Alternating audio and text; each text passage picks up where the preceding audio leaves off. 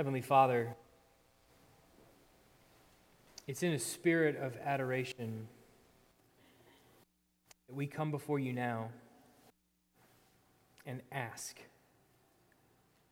that we hear from you in your word. None of us that are doing this are here for our own name. Instead, Lord, we pray that your name be magnified above all other names. That in the preaching of your word, this would not be about me or anyone else in here. But strictly, this word would be used to bring the hearts of your people to you, to stir the affections of your saints toward you in worship.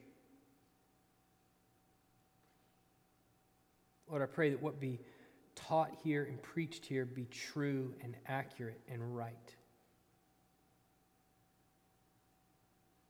That it be worth our time and attention as we look at what you have done for us in the person and work of Jesus Christ. May we all sing praises to his name. May we all come here to worship his name. May we leave and go into a community that's dark around us to magnify his name.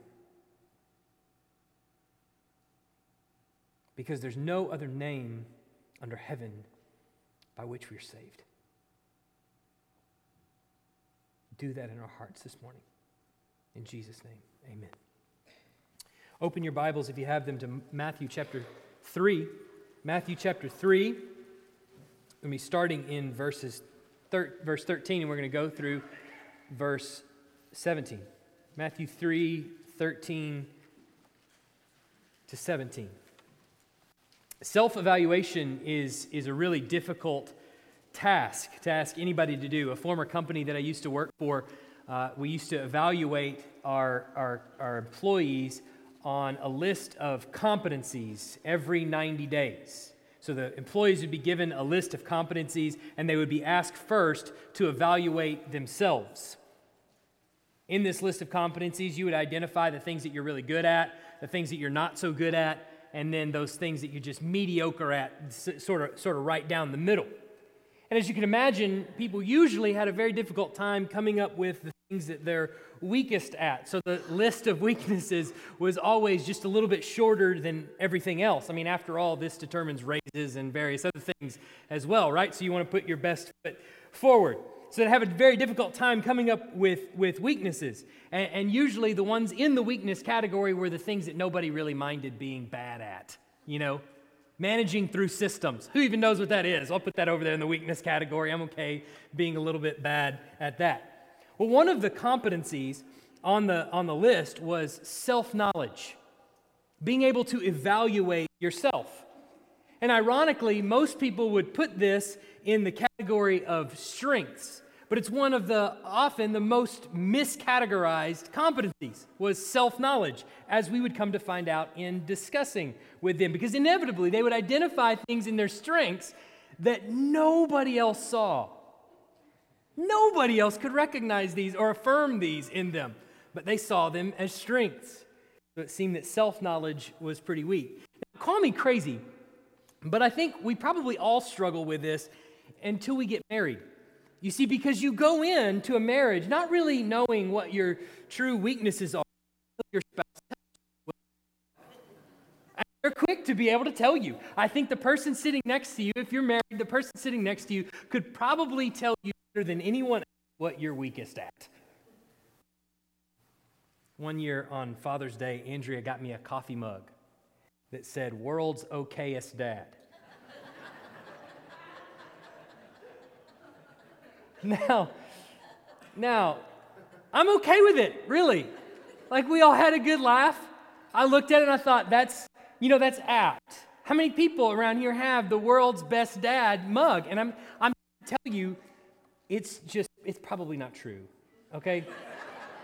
I mean, of all the dads in the world, there probably is one that's the best, and just the odds that he's in Tuscaloosa, Alabama, of all places, in this congregation, it's just probably not you, okay? So I'm guessing it's a lie, all right? So world's okay as dad. I'm okay with that. I mean, there's lots of great dads out there. I'm probably not that one, but there's lots of bad dads out there too. And okayest means I'm not them either, right? It's good to have my wife actually affirm that I'm right in the middle of the pack, and that's a pretty good place to be. The point is that it's really important that we realize who we are. That from time to time we put up a mirror in front of ourselves and it tells us accurately who we are. In our text this morning, we're going to be witness to the baptism of Jesus. And surely this is a scene that most of us are familiar with. It's loosely recorded in most all of the Gospels. John's a little bit different, but all the other three are pretty much spot on this scene. We've read it time and time again. We're probably pretty familiar with it, and we might be tempted to just read past it and think, I've heard this before, let's move on to the next section. However, I think that this passage actually reveals quite a bit, not only about Jesus' own mission, I think it reveals a lot about you and me as well. Let's look at our text this morning, Matthew chapter 3, verses 13 to 17. Then Jesus came from Galilee to the Jordan to John to be baptized by him. John would have prevented him, saying, I need to be baptized by you, and do you come to me? But Jesus answered him, let it be so now, for thus it is fitting for us to fulfill all righteousness. Then he consented. And when Jesus was baptized, immediately he went up from the water, and behold, the heavens were opened to him, and he saw the Spirit of God descending like a dove and coming to rest on him. And behold, a voice from heaven said, this is my beloved Son, with whom I am well pleased. Now, as usual, as we go through this text, I want to point out just a few observations that I think is necessary as we make our way through the text of Matthew 3 here that we've just read.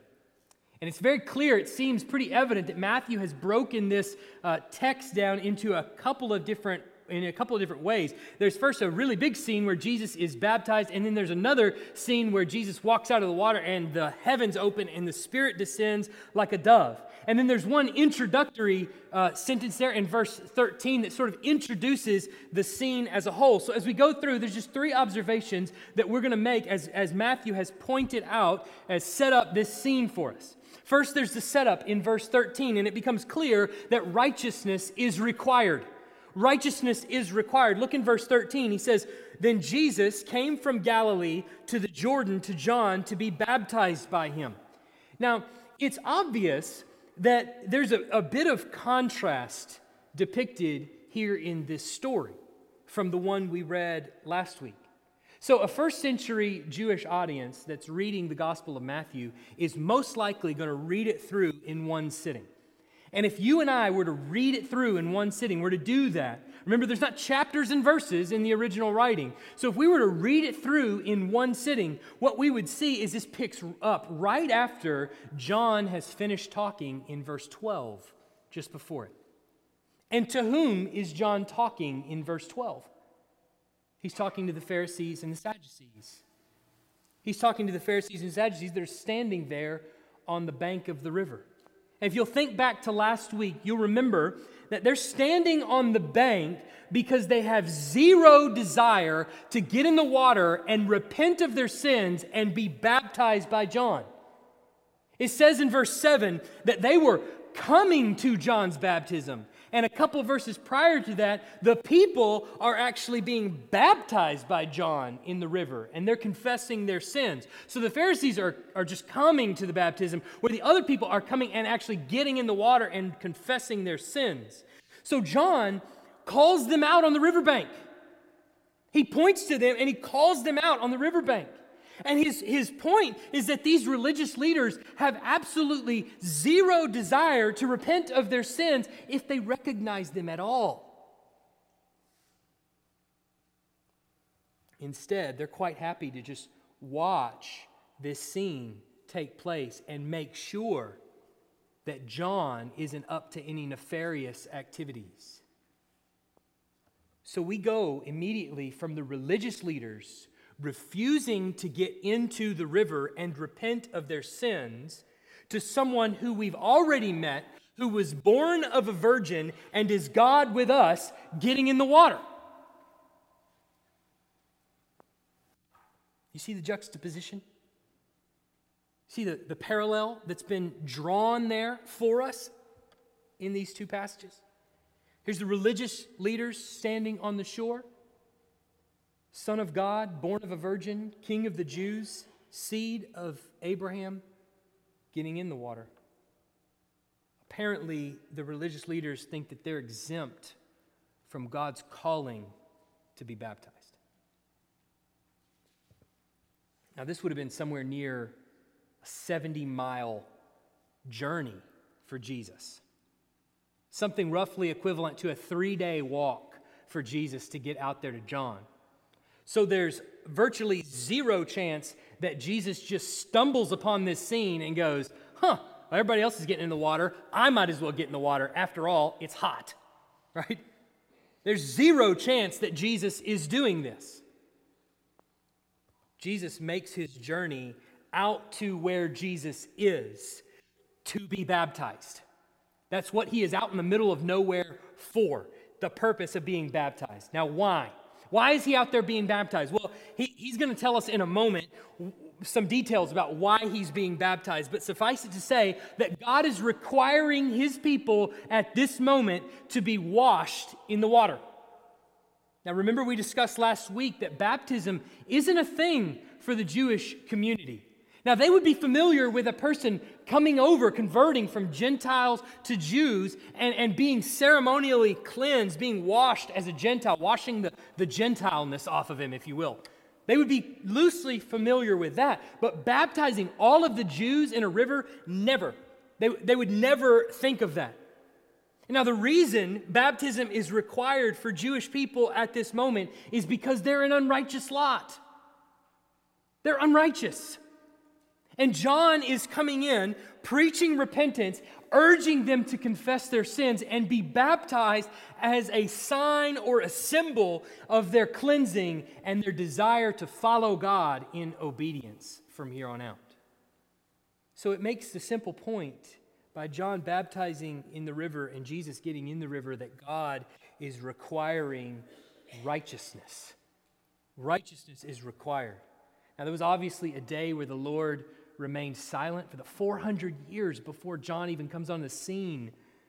Now, that doesn't mean that he doesn't care about sin. It means that he hasn't sent them a prophet to point them along the way and to point out their sin until John comes on the scene. But the day is no longer. God is speaking up loud and clear, and he's letting his people know that righteousness is a requirement. And if you want to be ready for his kingdom, then you need to repent of your sins and be baptized. The second aspect of this passage I want you to see is that Jesus must walk in righteousness for us. Jesus must walk in righteousness for us. Look at verses 14 and 15.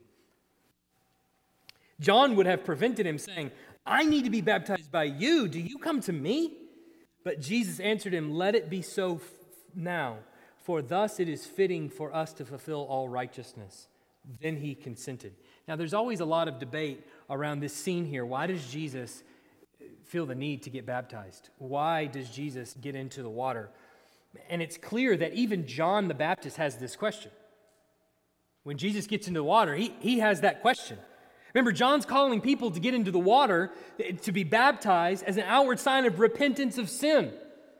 And the Jewish people are getting into the water, they're confessing their sins, and they're being baptized. And John has just talked a bunch of trash to the Pharisees and the Sadducees that are standing on the shore, and he's saying, man, you think I'm bad. The one that's coming after me, he's going to cut you down. His winnowing fork is in his hand. I'm not even worthy to carry his sandals. And then here he comes and he gets in the water. Now, there's obviously some significant issues with that in John's mind. I mean, first, what does Jesus have to confess? Why is he doesn't have anything to confess. What does he have to confess? Second, why would somebody who's greater, who John has just said is greater, would submit to someone who is lesser? And last, John has just finished saying that Jesus is coming to baptize with the Holy Spirit and with fire, which we talked about last week is an example of, or an image of purification. Just like fire would burn a precious metal, would burn out the weaknesses and the dross in the precious metal and would make it stronger in the end, so the Lord Jesus is going to come in and give to his people the Holy Spirit and fire that would serve as a purification method for them, that would gradually grow them in righteousness. So this is a superior baptism to John's baptism of repentance. John even says that. I baptize you with water, but one who is coming after me, meaning he is greater. His baptism is greater. So there are problems with what Jesus is doing in John's mind. And he's trying to prevent him, saying, look, why do you need to be baptized by me? I need to be baptized by you. I'm the one that needs to repent. You're greater than me. I'm the one that needs the Holy Spirit and fire. I want your baptism. You don't need my baptism. I want yours. Now, we can easily say why Jesus is not being baptized here, right? We can easily say the reasons that are not true of his baptism. One, he's not confessing any sins when he gets into the water. The Bible is abundantly clear on this. He's sinless. And so when he gets in the water, he's not confessing sin. Nowhere in the Gospels is it recorded that he confesses sins. In fact, that's not even Jesus' response to John. What is his response? He says, "It is fitting for us to fulfill all righteousness." See, John the Baptist is an appointed prophet. He's sent by God to baptize the Jewish people, to prepare the way of the Lord. So John baptizing the people in the Jordan is a God-appointed ordinance. You must do this. Now, what Jesus is doing in the water is not repenting. It's simply doing what God has told him to do. It's very simple obedience. He's getting in the waters of baptism and he's doing what God is requiring of the Jewish people. God has required this of everybody, and he's getting in, following suit. Now, he's not just requiring them to repent. He's also requiring them to be baptized. So Jesus, though he doesn't have any sins to repent of, he is still following through with God's will in being baptized. As a Jew, as a man. But it speaks to a much bigger issue of what Jesus is actually doing on the earth.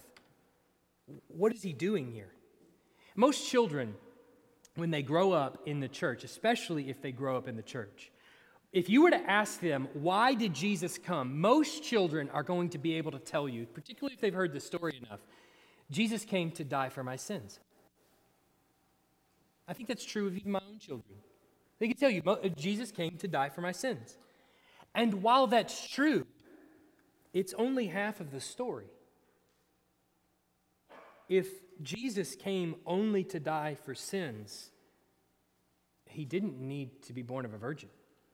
He didn't even need to be baptized. Many things that he did in his life, he didn't need to do if he was here to just suffer punishment. I suppose he could have just descended from the clouds, climbed up on the cross, and suffered at the hands of God and at the hands of men.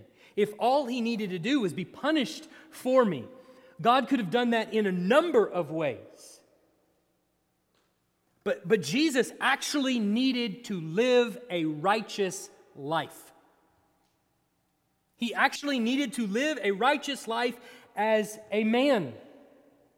So many times we focus on the punishment for our sin that Christ received on the cross, that we forget that in Christ we actually receive something as well.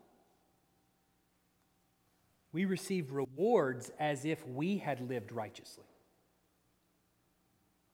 As the late R.C. Sproul once said, if Jesus had only paid for our sins, he would have succeeded only in taking us back to square one.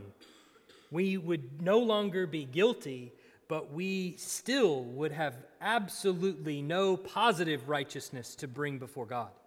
So our Redeemer not only needed to die, he had to live a life of perfect obedience. There is a righteous life of obedience that God requires of us that we could not live. Christ had to live it on our behalf. And so here he is in the waters of baptism telling John that it is necessary for us to fulfill all righteousness. It's necessary because God is requiring it. And if we, me and you, John, want to fulfill all righteousness, in other words, if we want to do what God says, then you are going to have to baptize me. So John is a part of this too. Notice that it says there, it is necessary for us to fulfill all righteousness. He and John are doing what God is requiring of the Jewish people right then and there. Now, this is tremendously important for us to understand. What justifies me before God is not my own obedience. It is Christ's obedience. The basis for my standing before God in righteousness as a son of God is 100% on the work of Christ. 2 Corinthians 5:21, I think, sums it up like this. For our sake, he made him to be sin, who knew no sin, that in him we might become the righteousness of God. On the cross, God takes our sin and imputes it to Christ. But he also takes Christ's righteousness and imputes it to us. The reason that this is so important is not only because it's the heart of the gospel message. In fact, if you were going to sum up the gospel message in one verse, I think 2 Corinthians 5:21 would be a good candidate for that verse. But this is important not only because it's the heart of the gospel message, but because it also, in this message, this gospel message, it totally undoes our natural bent towards self-righteousness. Self-righteousness looks to my own goodness as the basis for salvation, rather than looking to Christ's righteousness. It's about me. It's about my own goodness. And every single one of us in this room has a natural bent, natural proclivity, a natural leaning towards self-righteousness. And some of us may lean on it, some of us may flock to it altogether and run to it with all our might. But all of us are going to struggle with it. And many times this comes out when we attempt to justify our sins and not own up to the sins that we've committed. Remember Adam, when he sins in the garden? He and Eve make a covering of fig leaves, and God comes into the garden, and they tell him, we hid because we're naked. And he says to them, who told you were naked? And do you remember Adam's response? Not one of his better moments. Just going to say that. It doesn't appear a whole lot in the Bible, but it's not one of his better moments. He says, well, the woman who you gave me, she deceived me. And I don't know if he really mumbled, I ate, but I read it that way every time for some reason. Adam is passing the buck. And essentially what he's saying is, I'm not sure who's more at fault here, Lord. I'm not sure if it's the woman or if it's you.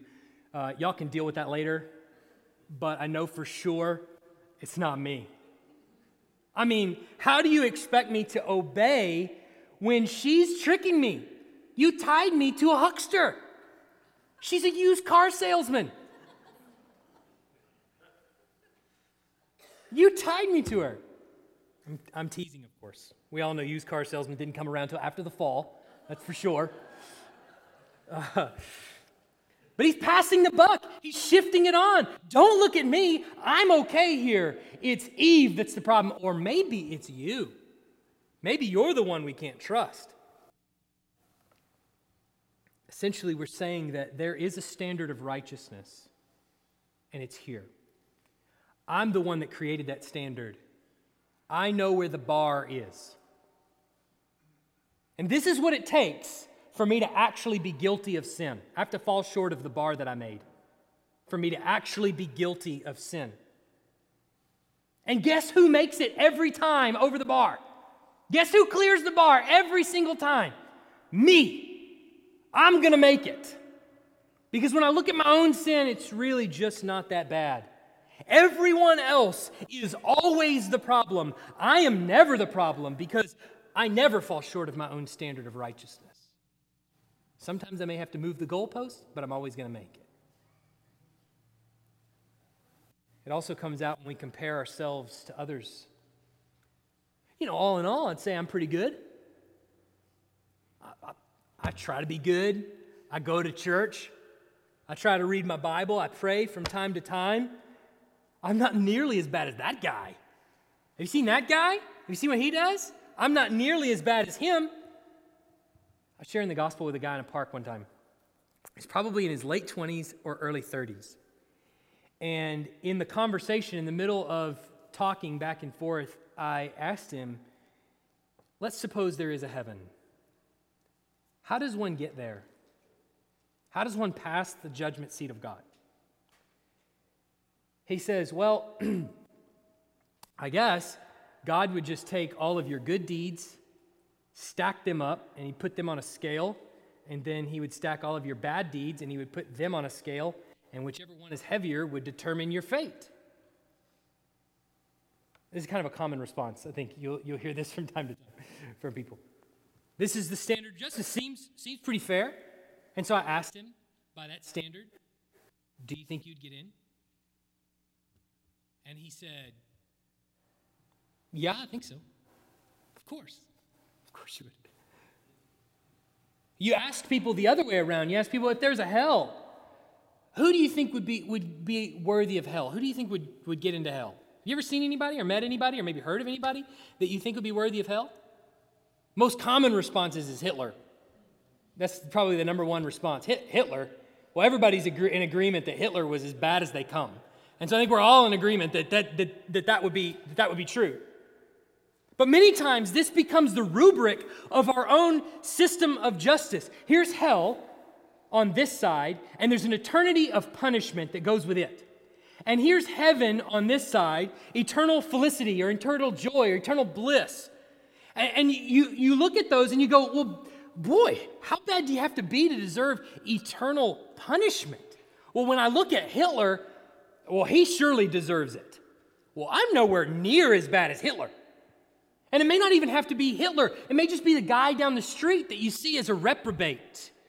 And you may say, well, if he's deserving of hell, if he deserves an eternity of punishment, then man, I'm not nearly as bad as him. So I must naturally deserve an eternity in heaven. Surely that's God's standard of judgment. See, we all struggle with proper self-evaluation. The problem is we're not comparing ourselves to the right person. We compare ourselves to others, or we line ourselves up against our own measuring stick, and somehow we always make it, even if everyone else falls short. But the question isn't, what did I do to deserve hell? The question is, what did you do to deserve heaven?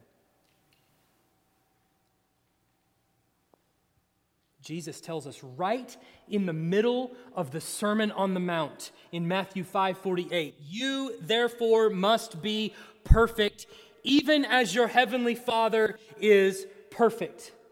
Don't compare yourself to other fallen sinners that are equally deserving of an eternity in hell. All of us have offended an infinitely holy God, and therefore we are all deserving of the infinitely eternal, severe punishment in hell. Compare yourself then to Jesus and ask, am I as good as him? The answer is no. A resounding no from every single person inside and outside of this room. The answer is no. You and I need to come to grips with a proper self-evaluation.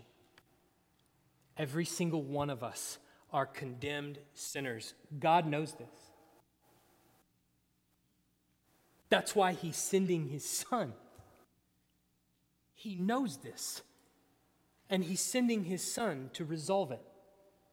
Isaiah tells about the Messiah to come. And he says, it was the desire of the Lord to crush him. Think about that for a moment. This is how severe our sin is.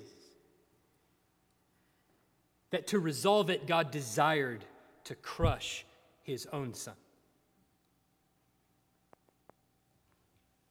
Jesus is on the same page as the Father.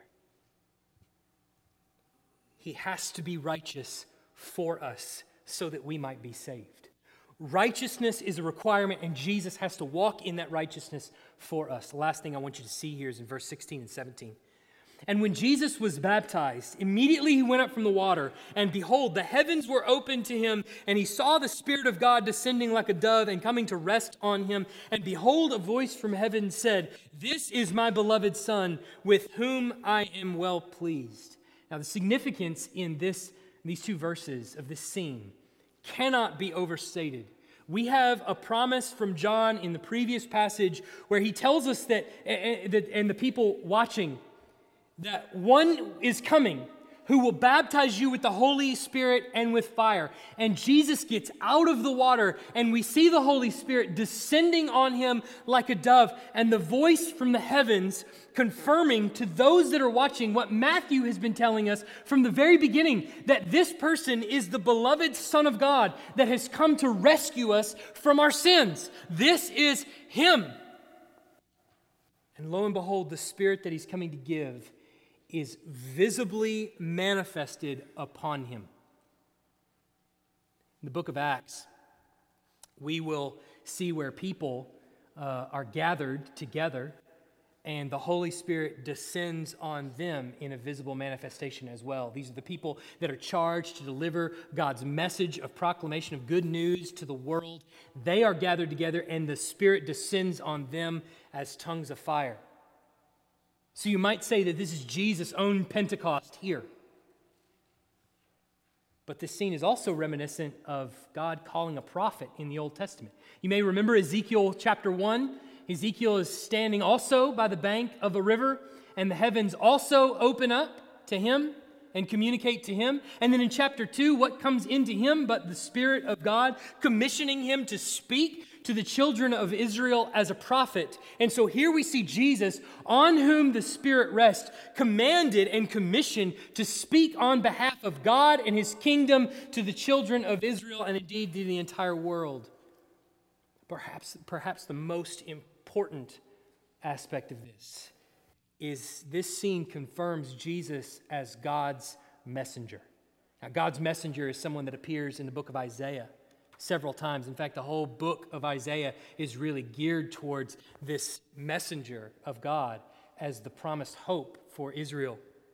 He's the servant of God that's going to suffer on behalf of God's people. And Isaiah tells us specifically that the Spirit of the Lord will be on him. He says in Isaiah 11:2, you can write that down, Isaiah 11:2, he says, the Spirit of the Lord shall rest upon him, the Spirit of wisdom and understanding, the Spirit of counsel and might, the Spirit of knowledge and the fear of the Lord.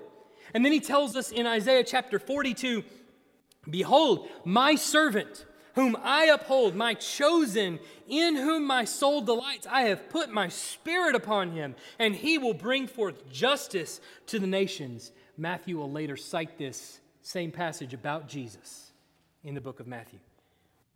Isaiah then tells us in chapter 61, the Spirit of the Lord God is upon me being the servant that God is sending his messenger.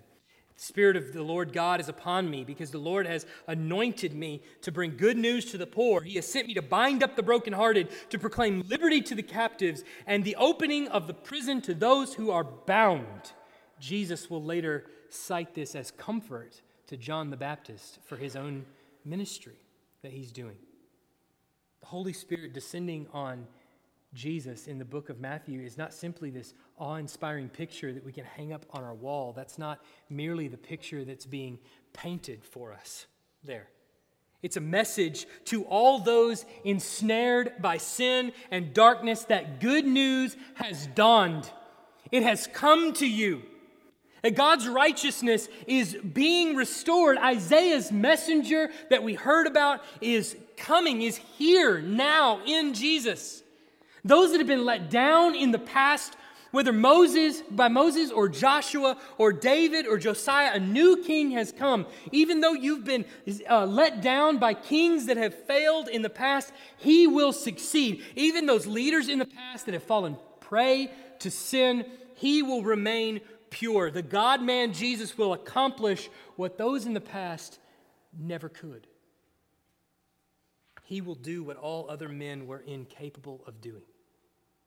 He will accomplish what people in the past never could. He will bring salvation to his people. The dove descending on Jesus is a river of hope in the middle of a dry and weary desert. Remember, the people have been without a prophet for 400 years until John.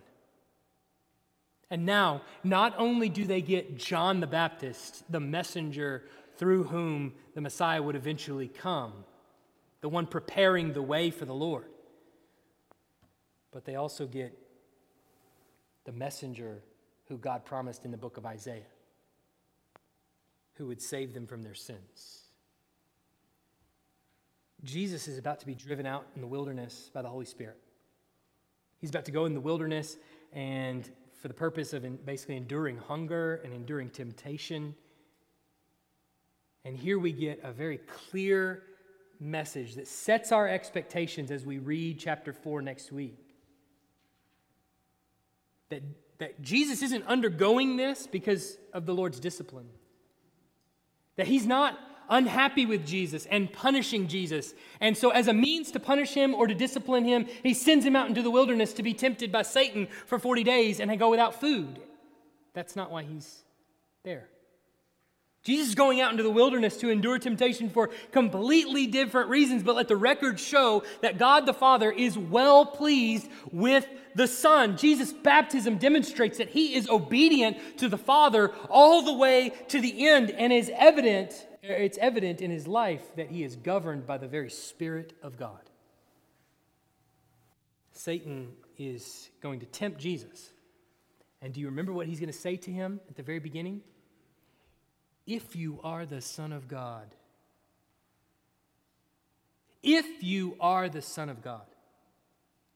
We've just had it confirmed to us that he is the Son of God. Now Satan brings it in as an attack, his first attack on the messenger that God is bringing in. Are you really able to speak on behalf of the kingdom of God? If you are the Son of God. If really you are the Son of God, prove to me your relationship with the Father.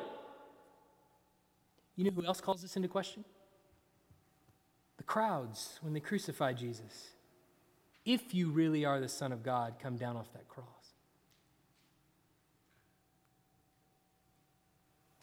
Here we have the voice of God the Father, without equivocation, in the clearest way you possibly can, opening up the clouds of heaven and saying in front of everybody, "This is my beloved Son, I am well pleased with him." Righteousness is a requirement. Jesus must fulfill righteousness for us. And by the way, he is successful. God tells everybody, "I am pleased." Self-evaluation is difficult. It's challenging to look in a mirror and really determine accurately what sorts of sins are in our life. Self-evaluation is never easy in the corporate world or in spiritual life. It's never easy to look in a mirror and say, who am I really? Coming to Christ means recognizing our own unrighteousness. and clinging to the righteous one. That's essentially what we're looking at here. And there may even be people in this room who have never actually come to Christ. And what we mean when we say that, is that you're looking at your own life in a mirror and you're saying, look, when it comes to the righteousness of God, I fall short every time. I can clear my own bar. I can move my own goalpost, but it doesn't mean anything. It doesn't actually gain me anything. When I look at the standard of God, and when it says in Scripture, I must be perfect, therefore, as the Lord is perfect, I look at my own righteousness and it's filthy rags. And I believe that Christ is righteous. And I believe that He died on my behalf. And I believe that His sacrifice, His life of righteousness, His sacrifice for my sins, His resurrection, and His ascension to the right hand of the Father is enough for me.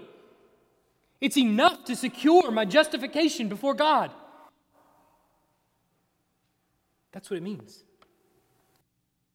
for those of us already in Christ. It means that every day we have to come to the mirror and allow the Word of God and the Spirit of God to give us a report, to evaluate ourselves, to confront the darkness in our own heart. Sometimes those are sins that no one else knows about. Things that we think, things that we feel, things that we meditate on, things that we love that no one else knows about. And sometimes those are darknesses that make their way out into our relationships with other people. In each case, those things, as people that are evaluating themselves by the Word of God and by the standard of righteousness that He has set there, we're looking at that standard and going, I fall short in all of these areas. So for us, that means that we have to immediately get on our knees, confess our sins, and repent of those things.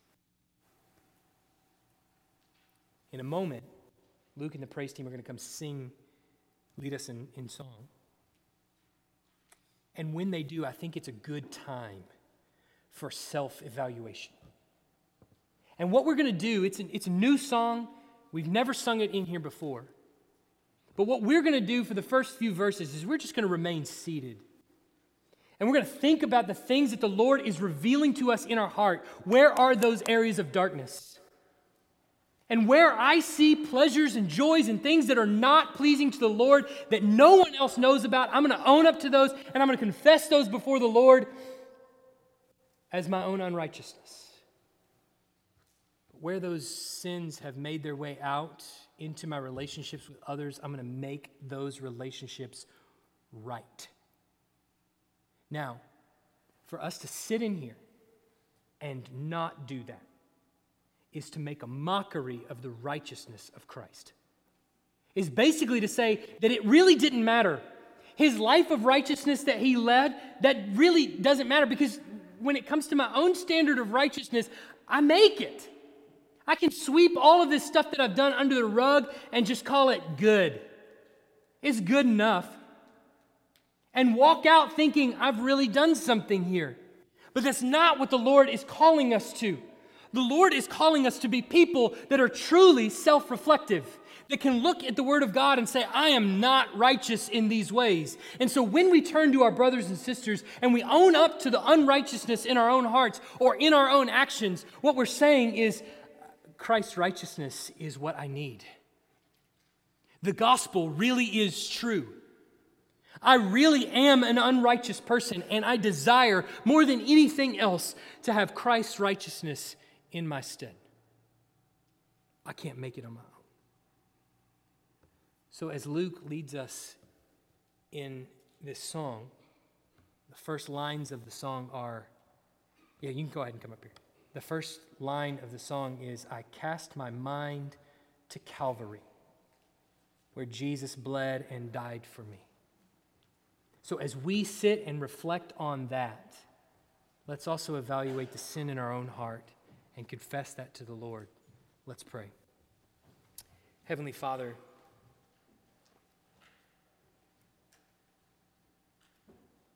we confess that we are unrighteous. Lord, your word reveals to us how unrighteous we are. And so, Lord, we pray that as we think about the words of this song, as we hear those words reminding us of Calvary, where you bled and died for us, may it also cause us to see the dark corners of our heart where we are in desperate need of repentance. Father, bring to mind the people that we've offended, the people that are hurting because of our poor testimony of you. Give us the courage that it takes to go to them and ask for their forgiveness. In Jesus' name, amen.